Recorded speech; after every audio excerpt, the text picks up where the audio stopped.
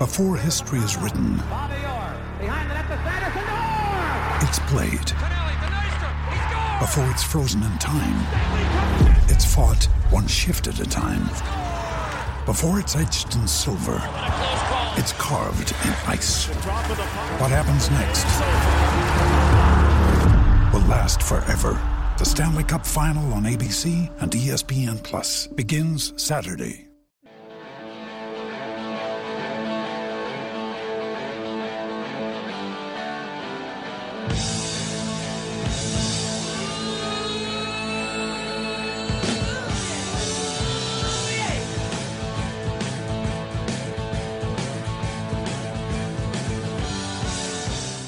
Hello and welcome, lovely listeners, to the Anfield Index podcast. It's episode 228, and I'm Trev Downey, podcasting to you in immense pain from a field in beautiful rural Ireland. And I am joined for this show, as ever I am, by Carl Kopak, Cam Branch, and super producer Guy Drinkle. Now, to begin the show tonight, Cam, during the week, made me aware, myself and Carl and Guy, aware of a contribution made to the media in the last week by the show's spirit animal, Brian Blessed, a man who we all admire massively, and not just for his bellowing voice, but also for some of the insanely interesting anecdotes which he has at his disposal at the drop of a hat. However, this, and I hope you'll forgive me, and forgive us and forgive Brian, it comes in the form of what could only be termed a party political broadcast on behalf of Brian Blessed. So it's about 30 odd seconds, as these things tend to be. So give yourself a second, have a listen to Brian on a very well-known political figure of contemporary times. America's full of such brilliant people, brilliant professors, brilliant scientists, that you have an appalling, gormless, tasteless individual like Trump. He really is that, isn't he? An appalling creature. What the hell are they doing with him? He's a total, complete, utter moron. If you could bellow something over to him, what would you say? Oh, I don't get a haircut! Oh, God, I was going to swear. And scram! Scram. That's beautiful. I particularly like the way he made fart noise in the middle and just said, he's that, isn't he? Yeah, tremendous stuff from Brian. Measured and not as incendiary as he could have been. So fair play to him, and a good way for us to open the show. I should say, Trev, do you know that one former football manager disagrees with the sentiments this week? Oh, he does. And guess who that is? Everybody out there? Carl's going to tell you. Lord Samuel. Large Samuel has a penchant for strongman politicians, and of course he sees in Donald Trump a man of similar appetites and tastes and values, and that is probably the least surprising thing to have ever happened, really. So, folks, he really is a gobshite. Yeah, I mean, stunning. I saw him and the smug delivery of it over the week. And of course, it was on a show with... Exactly, yeah. It was on basically UKIP's breakfast TV channel. Yeah. Remarkable stuff. I mean, I have to say, right, surely at some stage there must be a health intervention to be had for the host of that TalkSport TV show, ex-footballer, what's his name? Alan Brazil. I mean, he does not look well, that kid. He looks as if all he has to do is pass something sharp and he'll explode. Well, it reminds me of, those, you're a teenager, and sorry, this is a bit gross, everybody, but when you have a spot. There you go. And you don't squeeze it, and you just, zit, and you think it's going to go, and you don't want it to go at any particular time. I think that's been his last 10 years. Yeah. It just looks like that. He could go at any second. He's Mr. Creosote. He's Mr. Creosote is a really good comparison because the fella just looks really unwell. Now, obviously, I have far too much respect for my own fragile brain to ever listen to TalkSport. But I do believe from the quotes that I see and the assorted numpties that I see quoted on there that it really is the way you described it, like the Brexit wing of sports media. Remarkable stuff. Anyway, Carl, I believe you're busy proving your non-Englishness and actual Scouseness tonight by in engaging in a bit of a culinary pursuit. For the first time in my life ever, I've made a pot of scouse. And how bad or good was that? Sorry? How bad or good was it? Yeah, my mum's just messaged me and said, how bad was your Scouse? I said, so was it as good as your nan's? Well, no, because it never can be, ever. I'm very, very proud of it. Very, very proud. I've done reasonably well.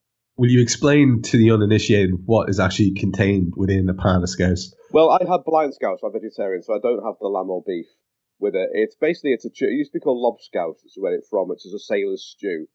And it's the one I made is swede, pearl barley, carrots, potatoes, some potatoes which have been sort of parboiled, as it were, and basically just lashed in a slow cooker for 4 hours.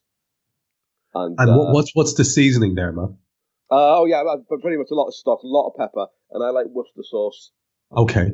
And you can have a bit of corn flour as well if you want to thicken it up. I don't actually, but I don't. I've only made one, but I might do tomorrow. So hang on. So the thing that you ended up with was quite liquid. It was like a broth or something. Yeah, more like a bit thicker than a broth because it boils down. Okay. And it thickens with the other stuff in the pan as well. But and you traditionally have it with some crusty bread, which I did, and and this is where the division happens back home. Either red cabbage or beetroot, and I'm a strict red cabbage man. Yeah, beetroot is kind of the food of the devil, in my opinion. Well, I've got a stomach acid problem at the moment, so I can't really have that. Mind you, I've just eaten pickled red cabbage, so that was wise of me. Yeah. But I'm not supposed to be, so I don't eat too much of that stuff. But I'm a big red cabbage fan. Big red cabbage. I love it myself. Cam, I'm going to go out on a limb here and say that you are a beetroot fan, are you? God, no. Are you not? No. No, can't stand the stuff. Yeah. It's awful. The reason for my dislike of it is it used to be on the table all the time when we were kids because, I'm from the country, as everybody knows, and, Dad always grew vegetables and his folks would have as well. So there was always, homemade potatoes. There was always things like beetroot. So it was always on the table, and I remember eating it, and people used to sprinkle salt on it. That's how it was eaten an awful lot of time, right. just on brown bread with a bit of salt on top of it. And it's a kind of taste of my childhood. And then when you get a sickening of something, I just had it, and I felt uneasy and queasy afterwards, and I can't even look at it now. I honestly can't. What about red cabbage? Can you manage that? Yeah. Cabbage is no problem. That's more fine like with that. Yeah. There's certain root vegetables I can't stand. Your Swedes and stuff like that. Not a big fan of turnips. Horrible stuff. Horrible. But I cut my first Swede today. I've never cut a Swede before. It's like metal. Really difficult.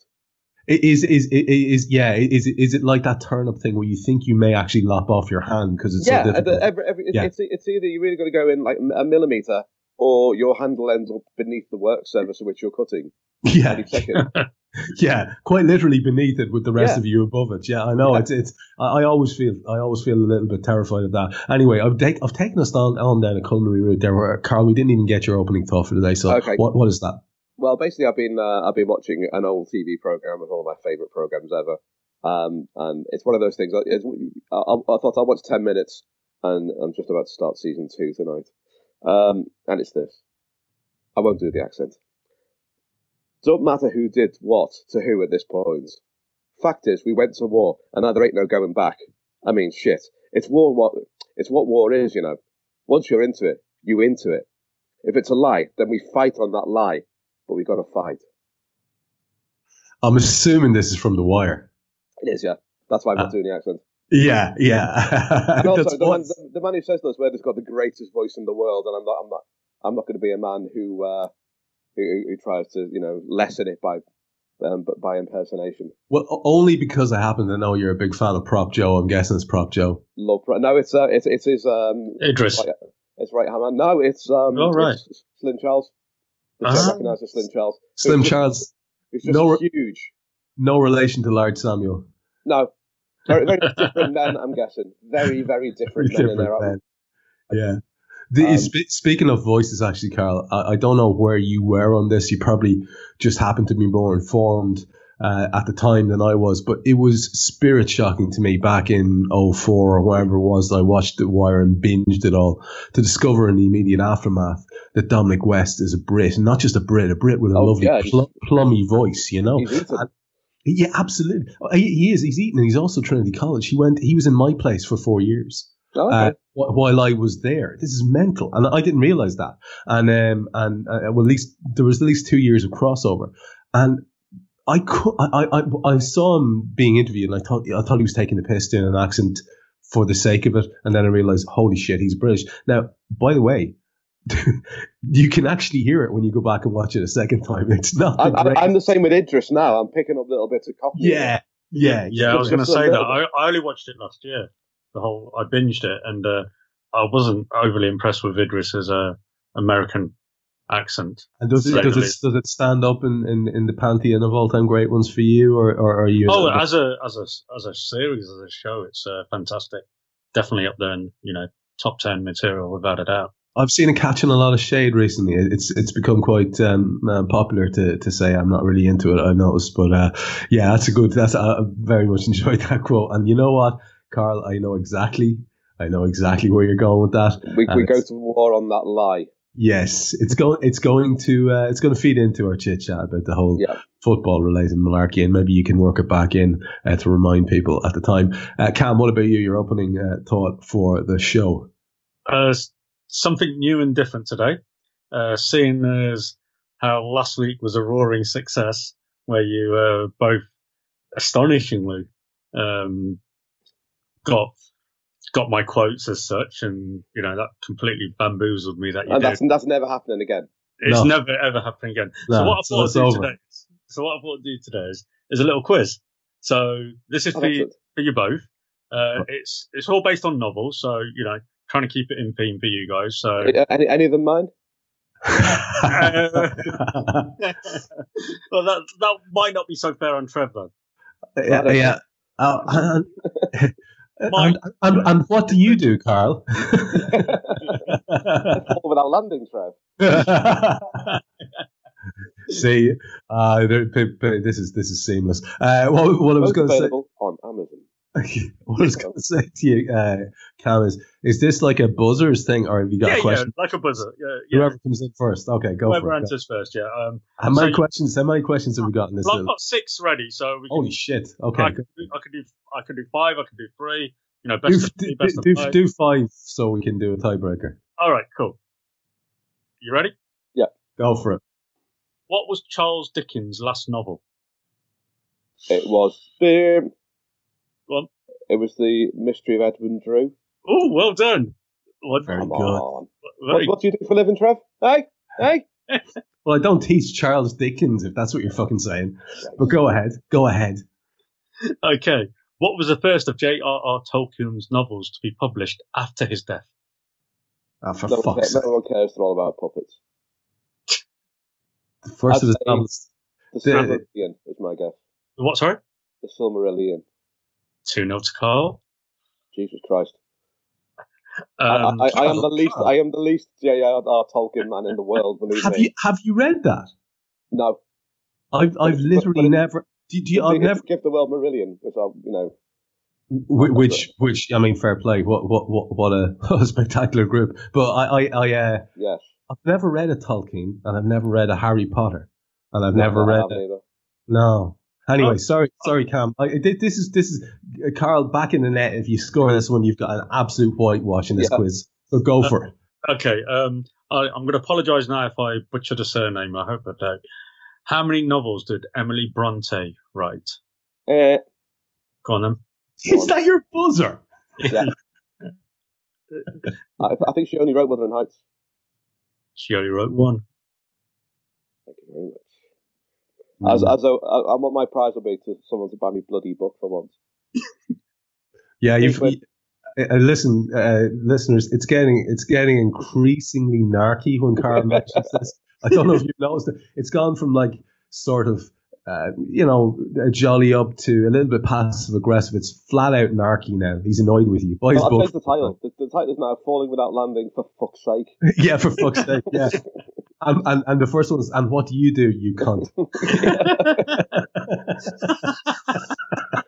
$2.99 each. Well, hopefully there's no children listening there. I apologise for the use of the the terrible word that people get all bent out of shape about. It's a word. Relax yourself. Anyway, are we doing the last two? Can I have my 5-0? No, you cannot have your 5-0. Get out. End the humiliation, for the love of Christ. I'm trying to be nice here. I'm going to declare on 3 then. Yeah, and by the way, if you two think that I don't know you set this up in advance, piss off. Don't need to. You absolute fuckers. Don't need to. Don't worry, I'll make it even next week for you. Yeah, you tap me up next week instead of I never want to put you down, would I, Trev? Never. No, it's not a thing you'd ever do. No. I'm above all that. I thought it was funny. to see what the only. I was talking yesterday. I went in. I had a horrific day, as I think Carl did, of medical bullshit, and it's getting increasingly stressful and worrying for me. And I was sitting around the waiting room, I was flat out, and I just put a tweet in. When I checked it later on, there was like 50 or 60 lovely people. I'd responded, God bless them all. And the only thing I got from Cam listeners was a fucking 3-page treatise about Jordan Henderson, which he actually thinks he's going to do on the show tonight. He actually thinks Karl Coppack. It was a bit more than Jordan Henderson. He thinks Karl Coppack is going to allow him to statistically analyze Jordan Henderson tonight. So I didn't see your tweet yesterday. I was out all day. I didn't get home till 8 last night. You've been exposed. You've been exposed for the heartless bastards you are. So stay tuned. Oh yeah, listen to me being heartless. All the abuse I get off you lot for having to do pods at certain times, and the beatings I'm going to get about it. No, that's cool, guys, isn't it? Let Cam get a beating, not a problem. It's just rolling pin love. That's all it is. Yeah, rolling pin love. And then listen, how you've set up your domestic affairs is none of our concern, to be honest. You know what I mean? You just go for it. There you go. There's the love. How you set up your domestic affair is none of our concern. Perfectly, doesn't it? It does. I'm quite happy to stand over that, Cam. Let's get into the football, because much and all as I'm enjoying this rambling introduction, people will want us to talk a little bit about the Reds, and I suppose we have to react to the derby. There are lots and lots of things that we can do there. I don't want us to get into probably what an awful lot was filling our heads in the immediate aftermath of annoyance with the result, annoyance with certain players, annoyance with people talking about certain players, all that kind of thing. It has somewhat dissipated over the days, as it tends to. But there remains a glaring situation, which is that 2 of the last 6 games have been won, and the rest of them have been drawn, and there's been quite a lot of points that have gone a-begging. And no matter how you chop it up, no matter how you reframe and restructure, there has been a lead that was there that has evaporated and gone into a deficit. These are facts. There's no way of avoiding that. Whether we're all in, this league can still be won, or whether it's gone now and you want to be a pessimist, that is still the facts. So I want to talk about why that might be happening. What is it, if anything, that we can see as a pattern that might be causing that? So, you've had long enough to mull this over. Carl, what do you think is at the heart of why the Reds are not turning these, inverted commas, must wins into the 3 points that they should be, and are instead walking away with a point under their arm and a feeling of frustration? Well, I was at the game, and the thing that came over, come the second half in particular, was just the acceptance of pragmatism, I think, more than anything else. The team was set up not to lose, while Everton's team was set up not to lose. And I don't think either side were particularly good. A lot's going to be made in the midfield, and and quite rightly so. I don't get the Henderson hatred at all, but it was mad that way. But we basically just had 3 shift workers in the middle of the pitch, who were never going to break the rank, or never going to change formation. And I think it was just. I think people are calling us bottlers, and they're not Liverpool fans, and it was saying that, but I think it's not the same thing as bottling. I think it's just a case of the situation can get into your head sometimes. And the reason I say that is when we played Bournemouth we were second in the league. So it felt like the pressure was off a bit. So we'll just go and play our normal game. And our normal game is battering people. I think if we were second on Sunday, we batter Everton. The fact that we were top and, City had got their win away, gets in your head a bit, because if it's 0-0 on 75, you can see the players thinking, "Oh Christ, this is a draw, isn't it?" And if you get into that mindset, then I think it's like a self-fulfilling prophecy almost. Well, you're not going to win that game. The absolute proof of your observations there, for anyone who'd like to revisit it, is the last 10 minutes, which coincided with the introduction of Adam Lallana. That's a different story, and I'm not roping that into the narrative just now. I'm talking about the last 10 minutes where we make a change to influence the game, you hope. And as you said, practicality won the day. And that was implied very much in Jurgen's quotes, where he said, maybe not Naby in this game, and talking about, he was implying that Lallana was a safe pair of hands. And of course, nothing happened by way of an attack. Not a thing in those last 10 minutes. No one broke the line at all. No one. Yeah, but Carl, to emphasize the point that you're making, that's so atypical. I've done post-match Raw for a season and 3 quarters now. And each and every one of those, I find myself talking about some massive incident that's happening at the end of a game. Because we play to the whistle. I've said it. If I've said it once, I've said it 7 million times on that show. We play to the whistle. We did not play to the whistle. We did not play to the death. There was no risk taking. We were risk averse in that last section. Yeah. And here's the reason I'm worried about the observation that you're making being correct, because it has a real whiff of 08-09 about it in that regard. Yeah, I mean. I can see that, although it's the opposite problem. It was draws at home that were the problem in 08-09. But I think he's basically just trying to get through games. I think he's trying to manage games. And we've had some hard ones. I mean, people talk about the 4 draws and 6, but that's United away, an away derby against the side who want to kill us, and Bayern Munich. So, let's not dress this up as Fulham away, or Fulham at home or anything like that. They're hard sides. I think you've got to say at some point, we did well not to lose any of those games. See, it's on the back of Leicester and West Ham, though, Carl. That's what really frames it. And we were dreadful in both games. I mean, I was at the West Ham game, and we were absolutely terrible. But we're nothing like as terrible as we were at Goodison Park, because no one was on it. The goalkeeper and Van Dijk, no one was on the game at all. I think that's Mo Salah's worst game for us. And that's definitely James Milner's worst 20 minutes I've ever seen in my life. Nothing happened at all. And I don't know if it was the atmosphere was getting it was quite loud in the ground. I've heard people say that it wasn't, it wasn't quite vocal. I thought it was, to be honest. I just thought if we're 2nd or 3rd or in 8th place, we go and win the derby, because we're fighting 2 battles. And this is something we've been doing a bit this season. We've been playing the occasion, not the game. And I thought that was very much the case when we played City as well. It's every single pass was made with the knowledge of, at the end of this game, there will be points handed out, and I don't know which way it's going to go. Whereas when we're not doing quite so well, Mo Salah's taken 1 touch, not 2. I think Mo Salah scores 2 goals in any other game this season. But the away derby, when City can go top with a point advantage, I think it gets in their heads a bit. And I'll say again, that's not bottling at all. That's just being a human being. And that's the way this league is going to be decided. It's also being an inexperienced human being, because you could see a man who was absolutely born for this type of thing in Virgil van Dijk.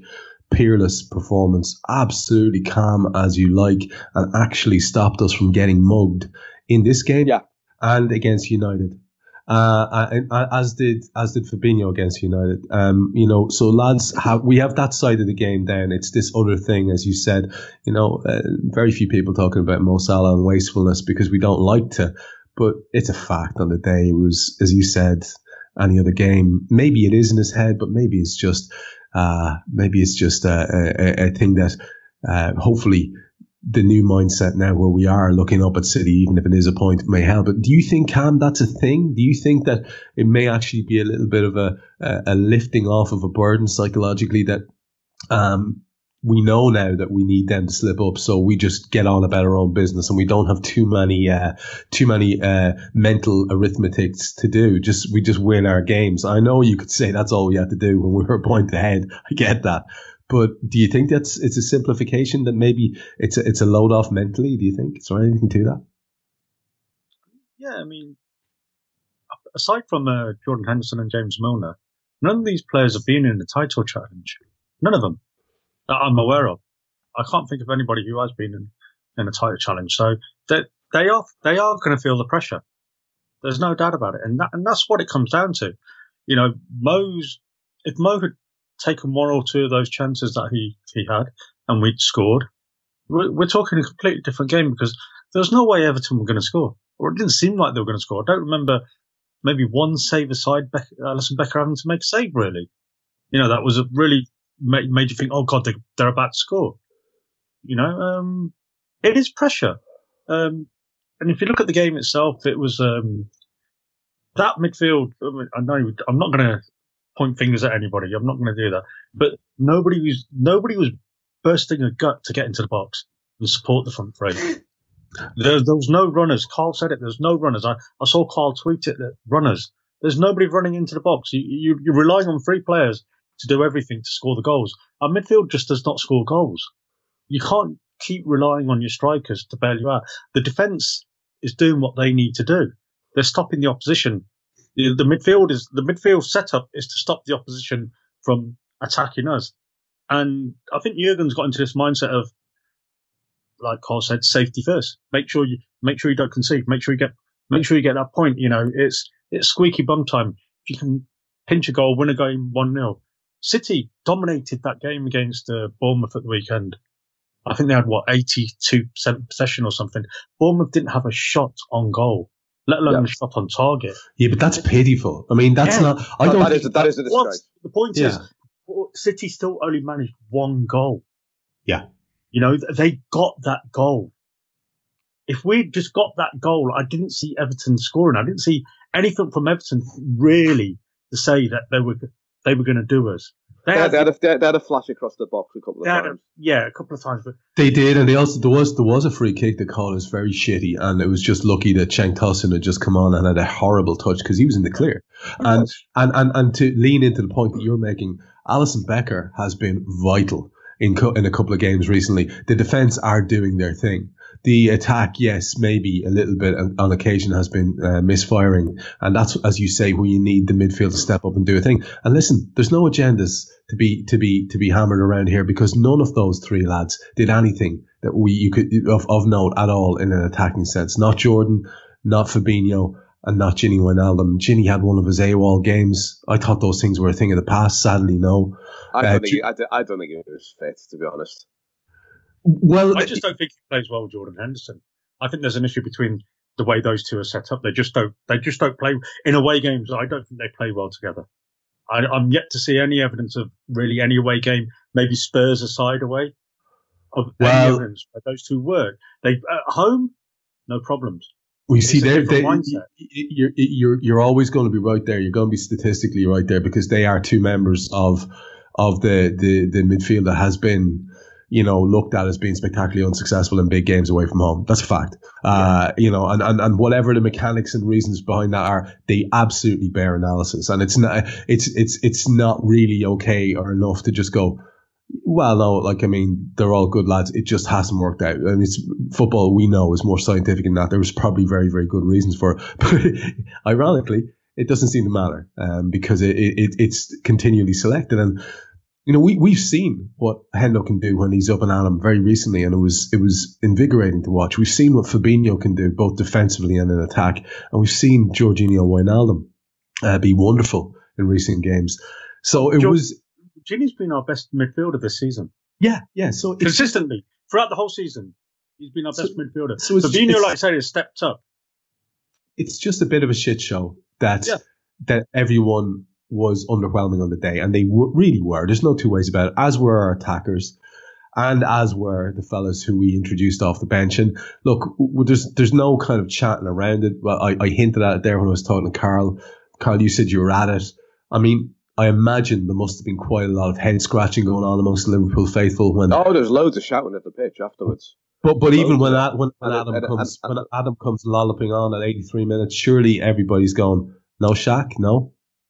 Yeah, I mean, sort of less of it, but the final whistle it got very sort of vocal where I was, and I may have had a small word with somebody at one point. Don't call you Liverpool captain that, but yeah, there was a bit sort of, well, he's set up for the draw, isn't he? He's taken the draw on 83 minutes. When you'd expect a more advanced player to come on. Actually, can I just say this? And I don't care how unpopular this is. The first thing Adam Lallana does in that match is really good. Because he squeezes between two of their midfielders and comes out with the ball. And I thought, oh, we might get something. But of course, he's so bloody slow, they catch him again and take it off him. That's it. So I thought, well, maybe is he trying to be a 10 behind a 3? But then, he stayed on the same, horizontal line as the other midfielder. So no, was the answer to that. Yeah.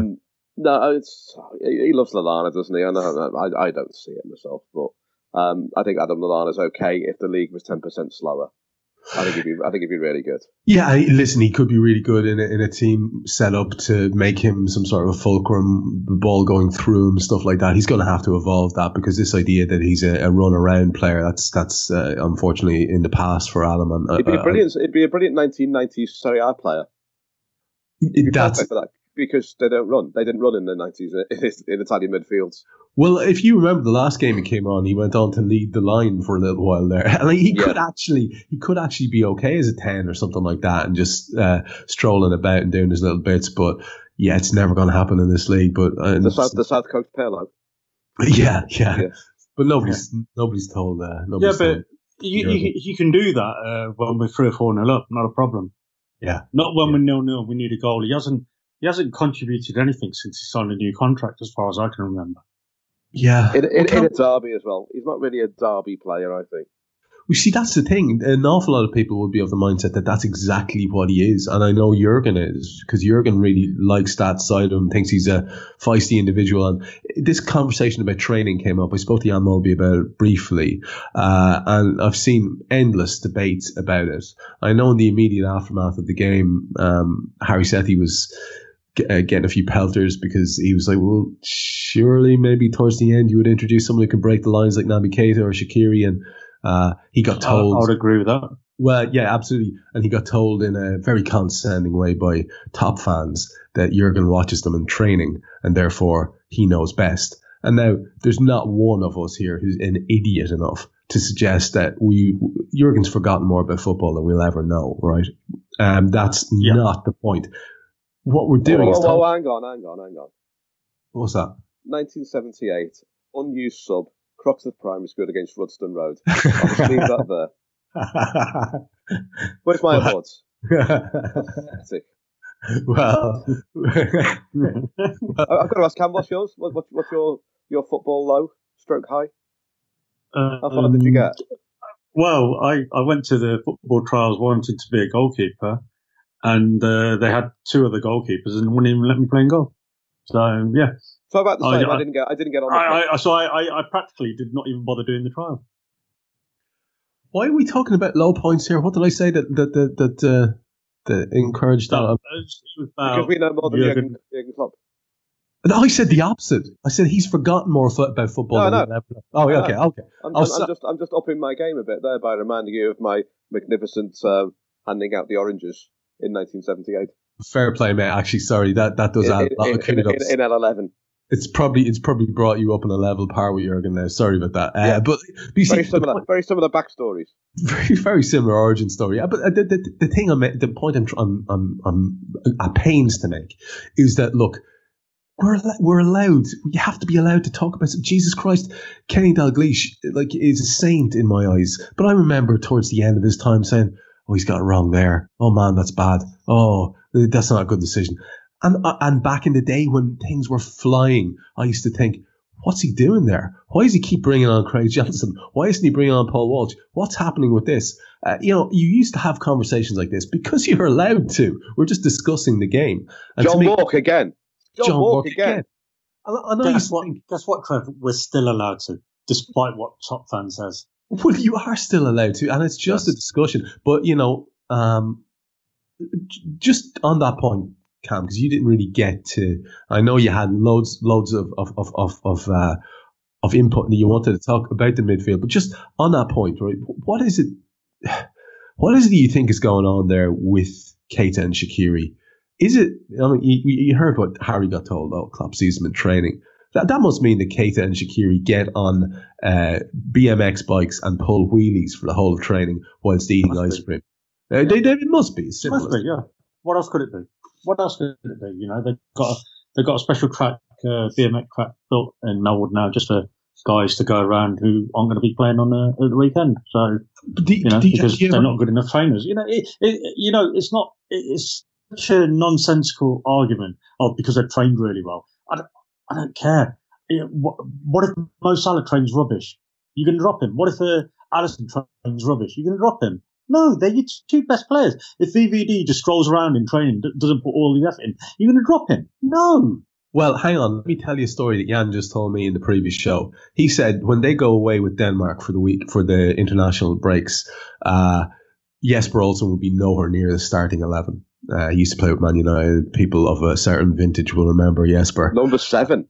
Seven for Man United. A little wispish. He wasn't a bad little player. Luka Modric sort of looking fella, and he was nowhere near the starting 11 because that was a hell of a squad. That Danish squad, Jesus Christ, they had players.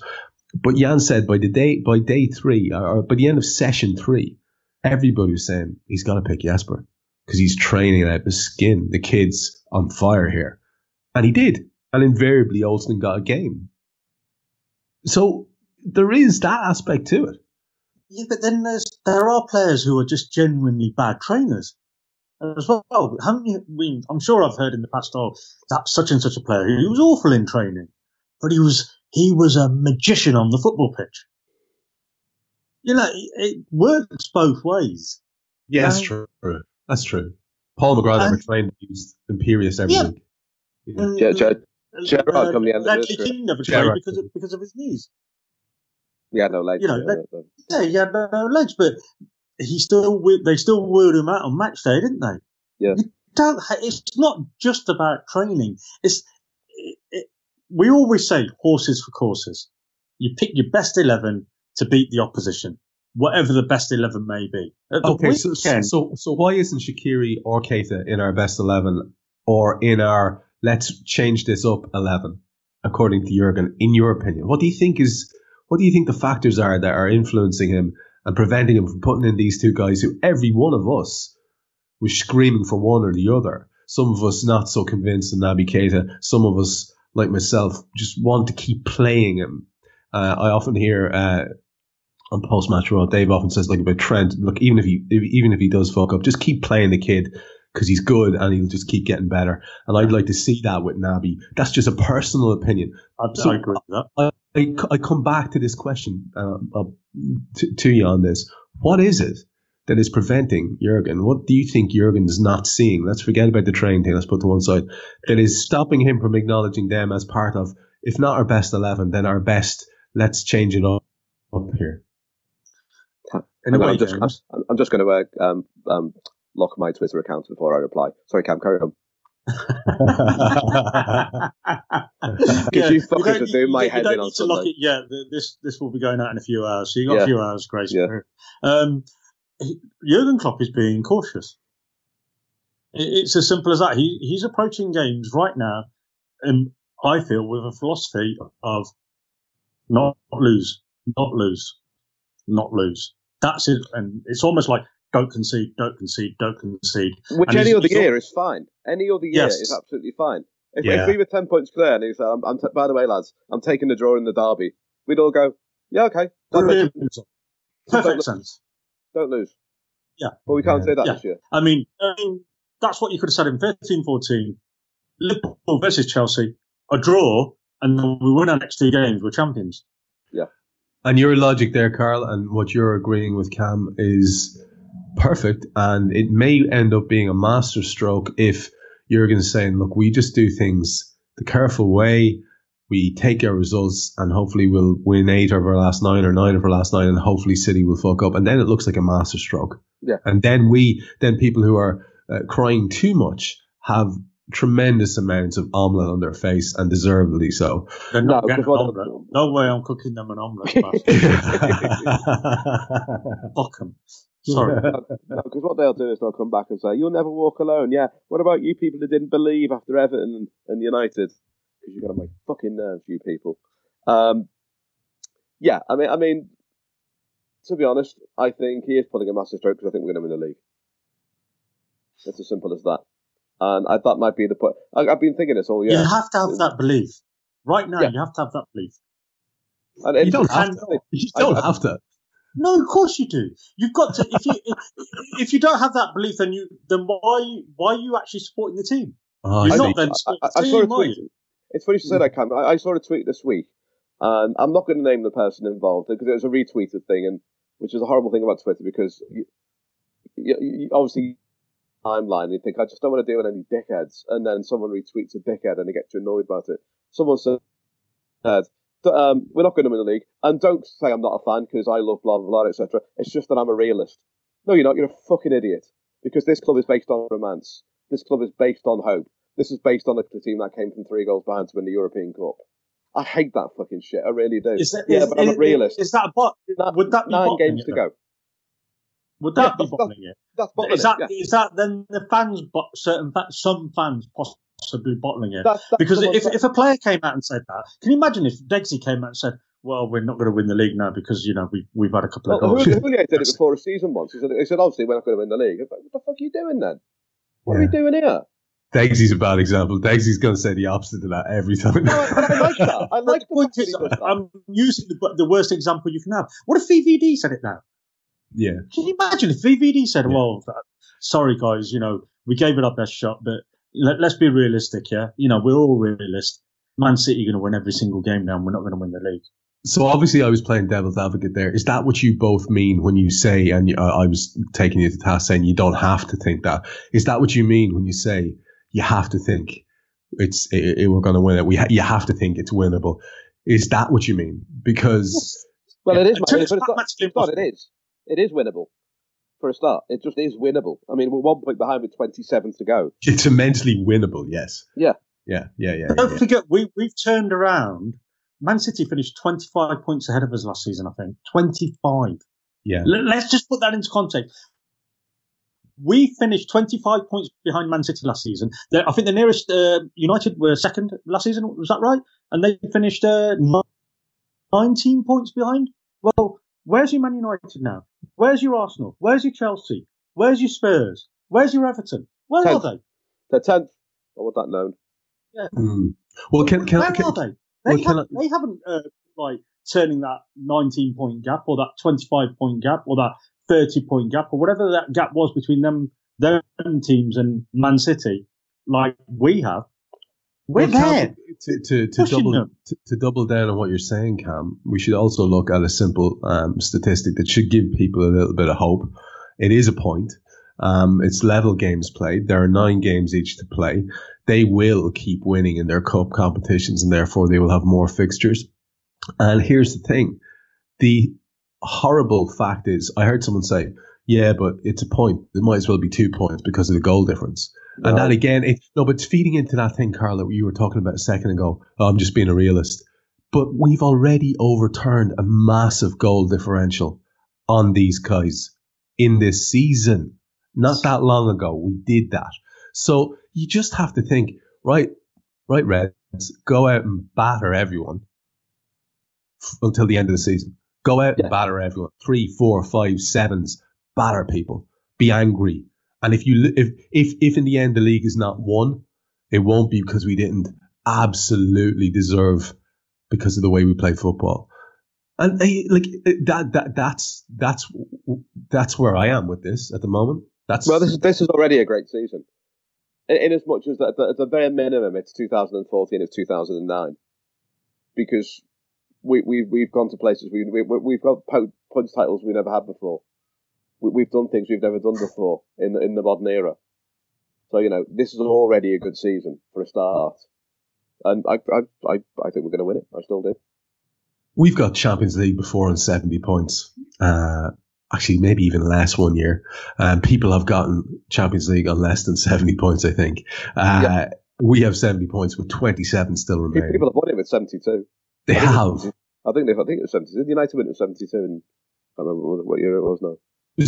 There's a potential 97 point haul for our club. That is just so exciting to think about, and I'd be inclined to agree with both of you. I think if that is attained, then the league is going to be ours, and that is Jesus. Even just saying that has me giddy again. I cannot wait for this game. Somebody said to me a couple of months ago. Somebody said to me, "We're going to finish with 96 points, and it's 30th year of Hillsborough, and we're going to win the league." And I was like, "Wow!" And right now, seven wins and 2 draws. What does that get us? Or can we mathematically get 96 from here? No, I don't think so. Yeah. I don't think so. I think the 9 wins gives us 97. We're on 70 points now, so another 27 will be 97. But here's the thing. We have this game at the weekend, and it's already it's been stoked up beautifully. I don't know, lads. If we'll talk about Sean and hey, listen, Trev's agenda time. And listen, can I give a little shout out to Nate Myers on the Discord, who gave me the brilliant reference of Sean and the Dyche bags. I absolutely love that. That is tremendous from Nate, and may well make it into the title. I'm not sure. It depends on how censors react to it. But we'll talk about them in 1 second. But I just want to flag up something. Did you both see the statement from Fulham Football Club? It was a statement, was it? It was in the programme, wasn't it? Yeah, sorry, yeah. Well, it's published in the official programme. It is the saltiest thing I've ever seen. This. Oh, have you not? Right, no. Look, do you know what? I'm going to save it, and we'll talk about it next week, because I want to get your reaction on that, because it is the saltiest thing I've ever come across, and really excessively scorpy about Liverpudlians, Liverpool fans, leaning into a few stereotypes that I found quite, as a guy who's just like a fan and friend of the city, massively offensive. We'll have a chat about it. I'm sure it'll be passed off as banter, but I thought it was bang out of order. Anyway, let's talk about Sean and the Dyche bags. And Sean himself has been talking up how brilliant his lot have been. He was talking about this great run of results they've had, and then he had to do like the equivalent of almost like a David Brent moment. Like, obviously we lost our last 2 games, but we were 8 in a row. We were 8 in a row undefeated before that. So like, if you put the 2 into the 10, that makes it was just. Well, it was you're not going to lose your job. You're not going to lose your job. You're not going to lose your job. Yeah. And he pulls at the book and just stares at him for ages, thinking, "Yeah, you are going to lose your job." He's making a bit of a habit on the back of last week's. I'm still here, generally speaking, to be coming out with this chat about the run of fixtures. And Carl, I'm looking at them, and they're a solid sort of an outfit. They have a couple of lads up top who can do a bit of damage. They have a very solid pair of centre halves in me and Tarkovsky. They've a renewed strength about them in the goal since they got rid of the haircut and brought back Tom Yeah, Eaton. I missed him. I miss Head and Shoulders. Miss old Head and Shoulders, and yeah. they've got a workman like midfield there, Cork and Hendrick and fellas I think Hendrick's really good, actually. He's a decent player. He's do you know what he is, Carl? To use an English football cliche, he's game. He's a game lad, as I used to hear all the time when I was a nipper. So my mate said about Brian Robson, he's a bag of spuds player. Bag of spuds. Yeah, he'll sort you out. Mean? He'll just sort you out. He's all right. He's not your he's not your quinoa or anything like that. Or your sweet potatoes. He's just a standard bag of spuds. He'll sort you out. I think a lot of Mags might take issue with that. And absolutely loves Brian Robson back in the day. Back when Man United were no threat when I was a kid. And I know this annoys people. They had some decent players, though. Well, I actually, you could look at them and go, Brian Robson's really good footballer. I like watching Brian Robson joke, but maybe it's not for I might tell it next week. Yeah. Maybe run it past the censors. Yeah, I'll go past the lawyers first. Do we actually have censors? This is the first time hearing of it. Really? Yeah. Right. Okay. Yeah, Me. Just imagine if it was Guy. Jesus. No, I'm sorry. The guy's a lovely man, but I'm not trusting him with censors. Absolutely not. So here's the thing, Carl. Are you feeling that this is, this bullishness that I've heard come through in what you're saying there about we're winning this? Do you feel that this is a weekend where we go out and win convincingly, or do you think it's going to be this sort of stuttering, faltering progress to a title? How do you envisage this game going? Yeah, that's a really good question, Trev. I really don't know. Generally, our home form has been excellent. Leicester aside, we've been really, really good at home against, as Mr. Brundage like to say, the dross. But Burnley have always given us a tough game at home, haven't they? We've never really convincingly beat them. I think we generally draw against them. So I've got a little bit of apprehension about this game. We usually get a win, but it's never a 3 or 4-0. It's a 2-1 normally. Yeah, but head and shoulders in the last game, he had a superb game, didn't he? He pulled out some cracking saves. But if he's played, obviously, it might be Heaton. No, he won't play. It'll be Heaton. There's no way Hart gets back into the state. Heaton's taken over, and since Heaton came back into their side, their results have taken a turn for the better, and that's a fact. I mean, right. the last game, Carl, between the two sides, I think it was a 3-1 win for the Reds. It was a spicy meatball with some slight tackles that Jurgen wasn't too happy with. With a massive moment in our season with Joe Gomez getting injured, Ben Mee challenged that was, I guess, fair enough. Yeah, it was. But poor old Joe ends up in a bit of a heap. And I know Kloppo was annoyed about Joe's injury and made a few comments about the slide tackles afterwards, which Daishi spat out some worms and said, listen, that's how the game is played around here, You didn't quite go full Brexit on it, but he was Brexit means Brexit. Yeah, he was a bit dismissive of the whinging German. He wasn't quite full large Samuel, but he was a little bit what you're on about, Well, it's actually one of our better wins of the season because we were a goal down. It was. We won 3-1 away from home. I mean, was it 3 days after we've just the Divock derby? When you can excuse us for being a bit tired and a bit jaded because we left everything on the field in the home derby. And to go for a goal behind and win 3-1 is extraordinary. It is. It really is. I think about Sunday. My only worry about Sunday, and it's from both the club's point of view and my own, is why are we playing in the middle of the night? Oh, for fuck's sake, it's so annoying. And I think it just comes down to television super shows because Sky are putting on 3 games that day. So if you put on Liverpool early, you can get everyone out and into the pubs for 12 o'clock. And I think it is absolutely that cynical. But 12 o'clock is no time to be playing football. It's no time. No, we never start well in the mornings. Although saying that, I remember going to Newcastle at 11:30 in the morning and doing really well. But we're winning this because we're second. I'm still sticking to that theory. Yeah, that's what I was wondering about. Is that's your take on it? Because the pressure's off, and it's very rare that we were so bad on Sunday. I can't see that being a 2-game result. Yeah. I think he puts this right. It's the same with the Watford game as well. No one's talking about Watford because of the derby, but I think we'll have a similar sort of performance. They're going to try and kick us off the park, but eventually we'll end up being Liverpool. Well, our quality should come through at home. Yeah, there is a difference at home. There is a different mindset.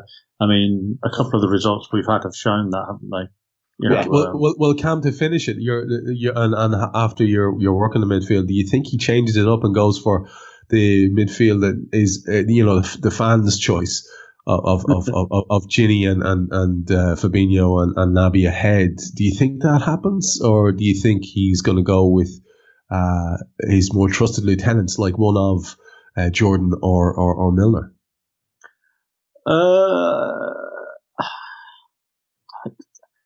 I don't know with Klopp. I think at home the flat three doesn't. It works at home, so it doesn't worry me so much at home because Sure, yeah. it's just when he does that away, it's been proven so often away it does not work. And so at home, I'm not so concerned about the midfield because we see so much more of the ball, and we move we move the opposition around a lot better. Obviously the opposition come there, they're not going to dominate the ball against us. It's a different mindset. It's a different game. It's a completely different game. So, I'd love to see. I want Naby in that team. I don't see why. I mean, I'm going to say something that I said to you yesterday. My little thesis that I put together. Jurgen Klopp said our best playmaker is gegenpressing.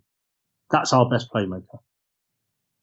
Since Naby's come into the team, he has been one of our best gegenpressers. So if he's one of our best gegenpressers, that means he's one of our best playmakers. Why aren't you playing him? It just seems to be logical to me to do that. I mean, if we had the lad from Nike in the team, we'd want him still at the club. We'd want him in the team. If we'd signed Nabil Fekir in the summer, we'd want him in the team. We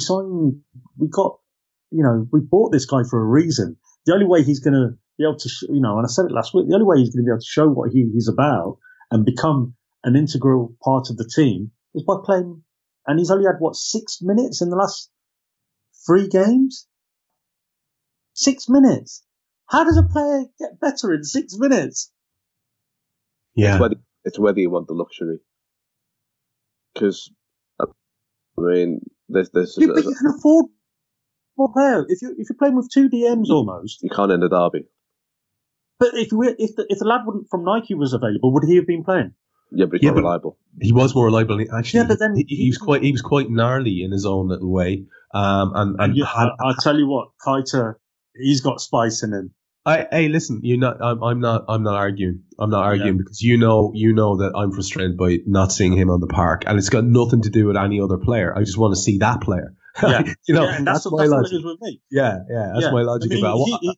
He could have dropped Ginny for Naby. Yeah. 100%. At least I know Naby's going to try and break the lines. He's going to be progressive. He's going to try and go through there. If you've got a player running at you, it's the Ox factor again, isn't it? If you've got a player running at you at pace, a defender has to make a decision. Either try and win the ball and risk giving them free kick away, or I back off. You're on a win-win. Well, hang on, can I ask you a question about that? Go on. Saying they're both fit, both 100% fit. Mm. If you're playing Chamberlain or Keita. Right now, because of what I've seen of the two and the amount of game time they've had, you're going to say Chamberlain. Absolutely. But the only reason you're going to say Chamberlain is because he's been bedded into the team. He understands what the team's about. But this season, we're playing a different style. Chamberlain hasn't played this season. So how's he going to know the style this season? Well, they're also going to be there, isn't he? He's going to be the breaker of the three, isn't he? He's going to be the man who helps the top, the three up top. Yeah, but like I say, the Naby situation is really bizarre for me because he was just beginning to look good.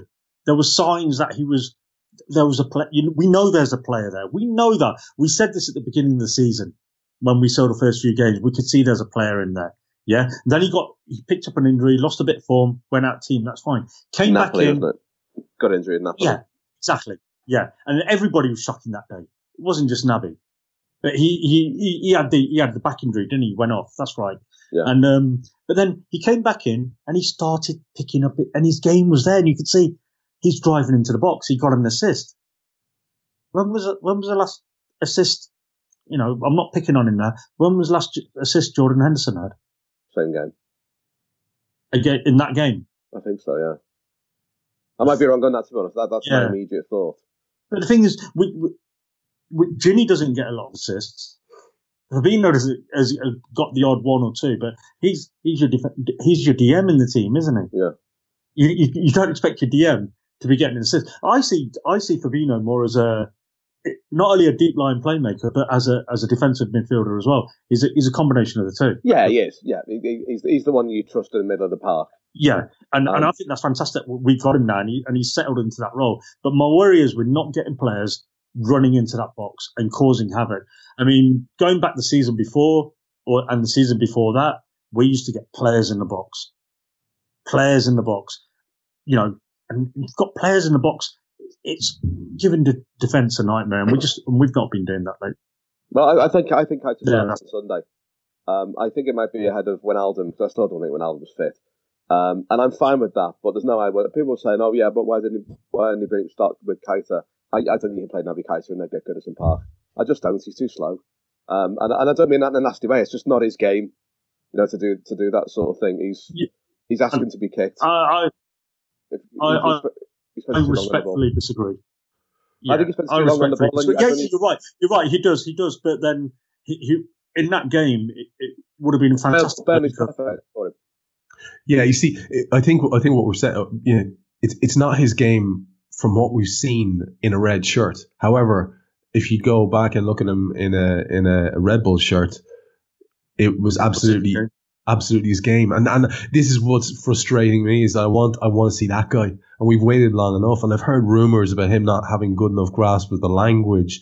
I've heard rumours and I'm listening to things about how, Klopp doesn't really feel he can inject him into a derby. He's a gnarly little fucker. He should be absolutely game for that game. And he should be spot on for that game. He's the kind of guy we should be leaning into.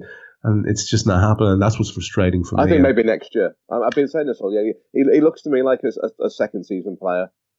Could very well be the case. And we just had the small matter of trying to win a league in this particular. Yeah, exactly. That's what I said before. To come about, and I said, a draw in the derby. If we were 17 points ahead, no one would matter in the slightest. But this is the freakiest of all seasons. Yeah, and that's why I said, Naby Keita will be a bit of a luxury in this side because. Any other season, if it wasn't for this Superman City, we would have been 10 points clear now. Yeah, probably with this points. I don't know what the points tally was after 27 games of the season or whatever. We're 9 points clear of a Tottenham who haven't won their best seasons ever, and that is a fair indicator to everybody else. It's also an indicator of how discouragingly, belligerently consistent City are as well, and it's also an indicator of that thing that I think we've said on this show several times: you're better off win one and lose one than drawing two. Do you know what I mean? That's very much been the story of the recent past. So look, let's hope that we're looking at a spell. I'm just aware we're gone north of an hour. Let's hope we're looking at a spell where we're going to win the league, everyone. Consistent wins. By the way, there's a couple of great Bayern stories, but maybe we'll try and get in early next week. Kind of the same thing before, ahead of Wednesday. Maybe we'll try and do that so we can actually chat about Bayern. Because I may have an issue. I'm in Bordeaux next week. You're in Bordeaux. Yeah, I'm going to see Ray. From the Lampers podcast. Ray and Fitzy. Yeah. Okay. Legends. So you're just what you're telling me is you're on a jolly and there'll be no podcasting for you. He's gonna be I'm red wined up. When are you back? Wednesday afternoon. Okay, all right, okay. Well, look, there are. I'll leave it up to you. There are a couple of one-off stories that we can look at. I don't know which one you want to finish on, and then we'll just get your individual thoughts and go. The couple of stories that I had queued up to talk about. Basically, I don't know if you saw this, but in a display of glorious banter. Notable a betting company, Bet365, put out a tweet saying Mohamed Salah's goals and assists in inverted commas big games this season. I saw that. And put down a list of 0 against Tottenham, PSG, Chelsea again, Napoli, City, blah, blah, blah. 1 goal against Napoli, 2 against Arsenal. But it's a long list of zeros against big game opposition.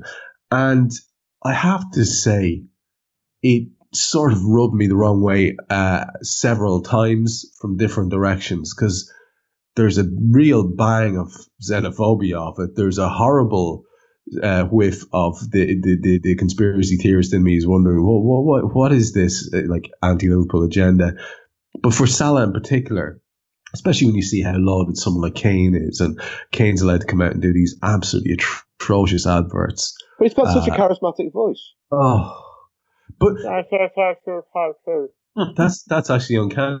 But my point is, that is bang out of order. That's not banter. That is targeted. Yeah, it is, isn't it? Yeah. I think it's fair to say that. I don't think it's being precious to say that, because you don't see that about any other player. No, not England's Harry Kane. No, certainly not England's Harry Kane. And it's a little bit distressing. Last thing. Sorry, Cam, go ahead. Welcome to modern media. Yeah, well, thinly veiled ugliness around every corner.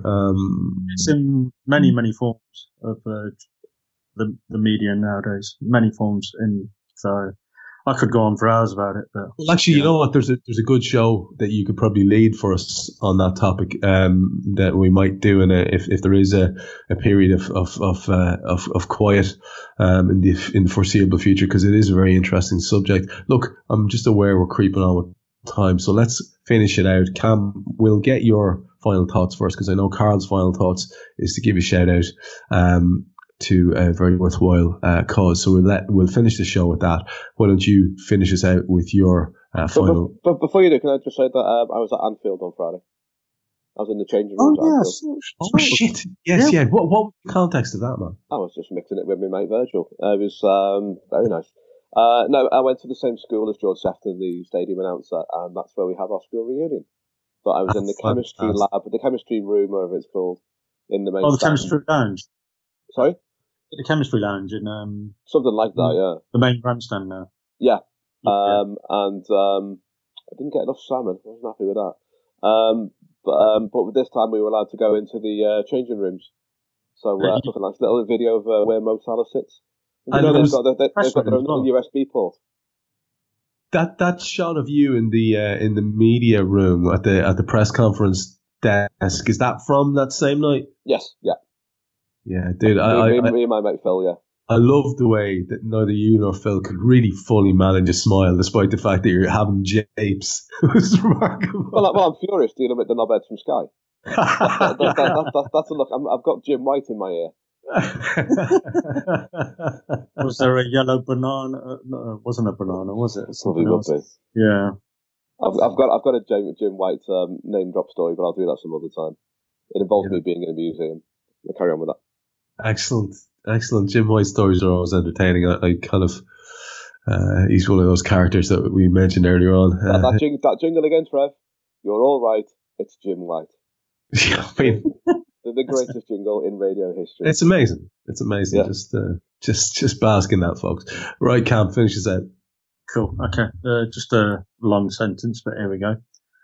Suffering becomes beautiful when anyone bears great calamities with cheerfulness, not through insensibility, but through greatness of mind.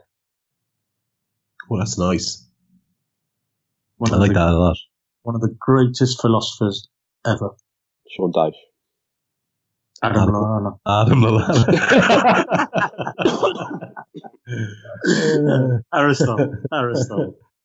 Aristotle, fantastic. Probably had the same hairdo, to be honest. He's a top lad. Top lad was Aristotle. He knew his onions. I'm more of a fan of Aristotle than the cave bloke. Plato's full of guff.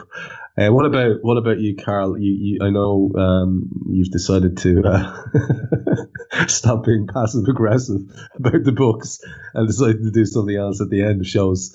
So I know you've got a new shout out for the end. Well, what I started doing recently, as I said on Twitter, since no about these bloody books anyway, I'm going to give my little time to a charity that doesn't get much publicity, and I put this out on Twitter, and a man called Adrian Hendrick got in touch with me to tell me something about Aoife's Clown Doctors. So there's a little blurb here, so if it sounds like it's being read, it is. Aoife's Clown Doctors are professional actors trained to work in the hospital setting. They do the most amazing work visiting and entertaining vulnerable and sick children on the wards at Crumlin and Temple Street hospitals. These children are in unfamiliar environments surrounded by medical personnel. Aoife's clown doctors transport them to a world of wonder and fun, if just for a short time. This is not only beneficial for the children, but also to the stressed and anxious parents who get to see their child laughing, which must be amazing to think about it. Aoife's clown doctors are being solely funded by the Friends of Aoife Hendrick, which was set up in memory of Aoife Hendrick. Aoife was in Crumlin Hospital in the summer of 2012 after being diagnosed with leukemia.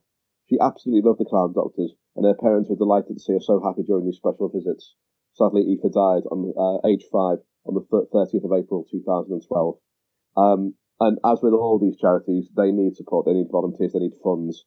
So can you please have a look at them online at www.aoifesclowndoctors.ie, and Aoife is AOIFE.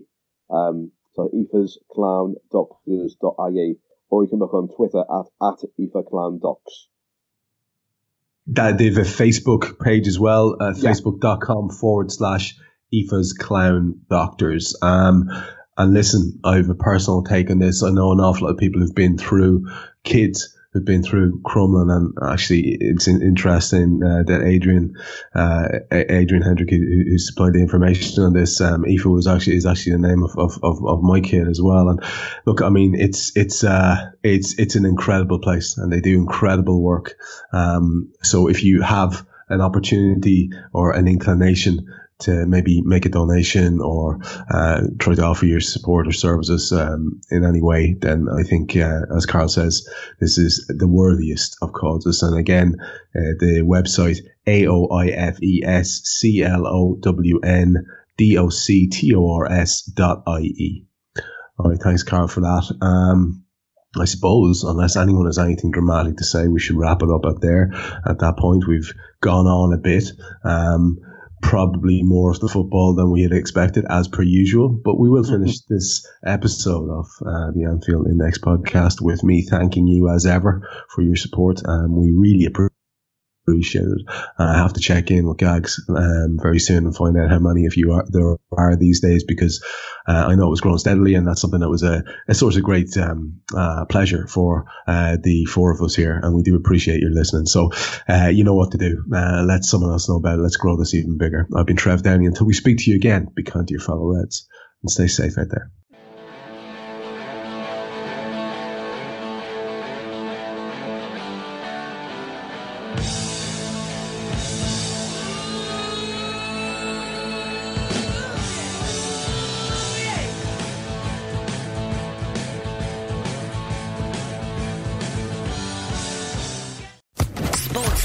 Podcast Network.